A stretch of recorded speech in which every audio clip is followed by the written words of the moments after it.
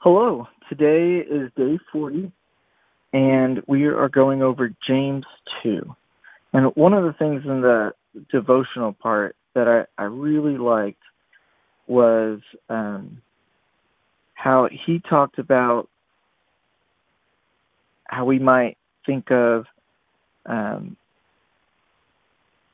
sins being at different levels, and that our behavior should be consistent with what we believe, so that whenever we're doing something that isn't honoring to him, that should make us question our faith.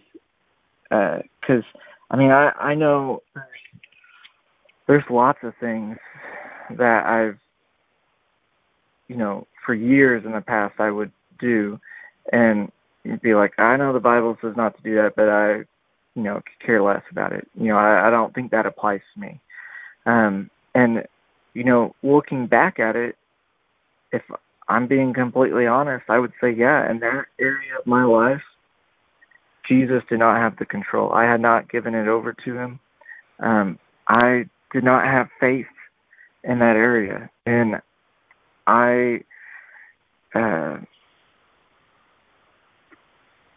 and because of that, I continued to walk in that sin.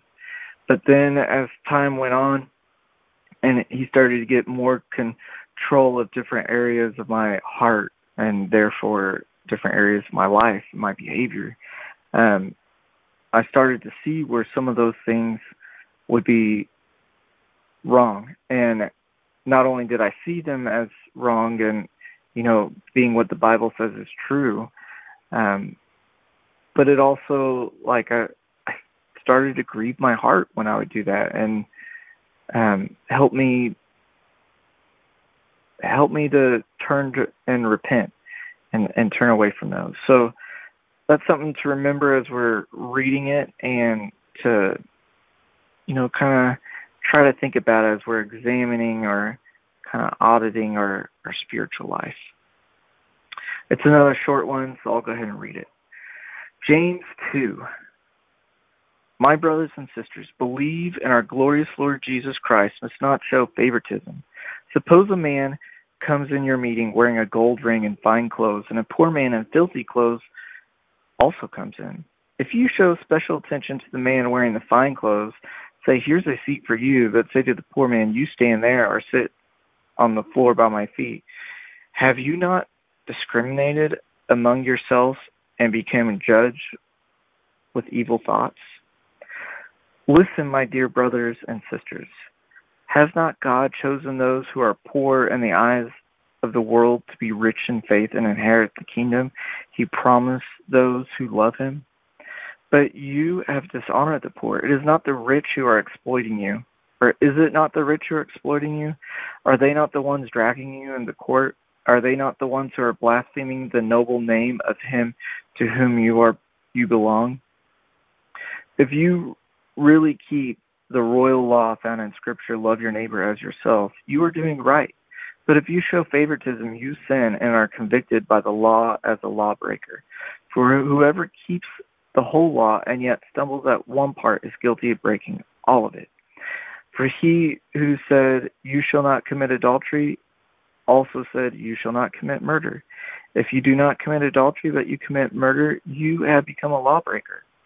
Speak and act as those going to be judged by the law that gives freedom, because judgment without mercy will be shown to anyone who has not been merciful. Mercy triumphs over judgment. And what good is it, my brothers and sisters, if someone claims to have faith but has no deeds?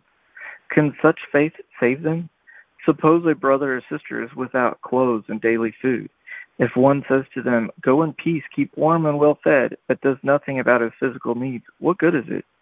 In the same way, faith by itself, if not accompanied by actions, is dead. But someone will say, you have faith, I have deeds.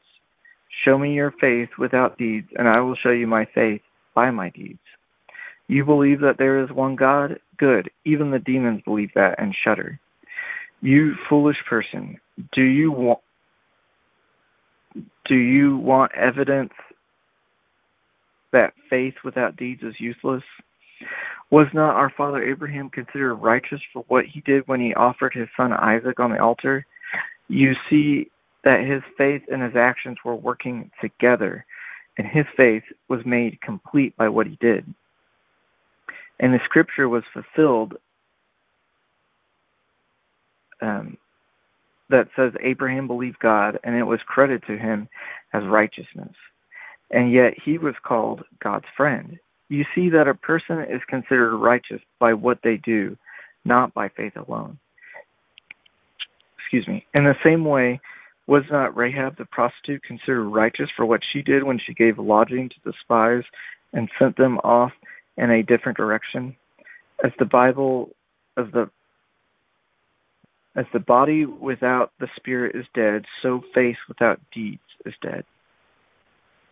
Father, help us to recognize the areas of our life where we don't have faith, areas of our life where we don't recognize or don't fully believe what your word says is true, that we are just giving lip service to it and saying we believe something, but our actions show completely different. I know through counseling and different things you have come to show me that I have certain false beliefs that I didn't recognize that were there. Where I would say I trust and I believe the whole Word of God, and I trust and I believe you in everything, but then my actions showed a completely different viewpoint. And I was blind to them. And there's still lots of them I'm blind to that you are slowly, as time goes on, showing me where those false beliefs are so that I can clear them out, repent, and turn towards you. And I ask that you do that. You continue to do that for me and do that for each of us. Help us to have the blinders removed to see where we are holding false beliefs at, where our actions are not meeting up with our words or are meeting up with our heart. Help us to see our true intentions of our heart and to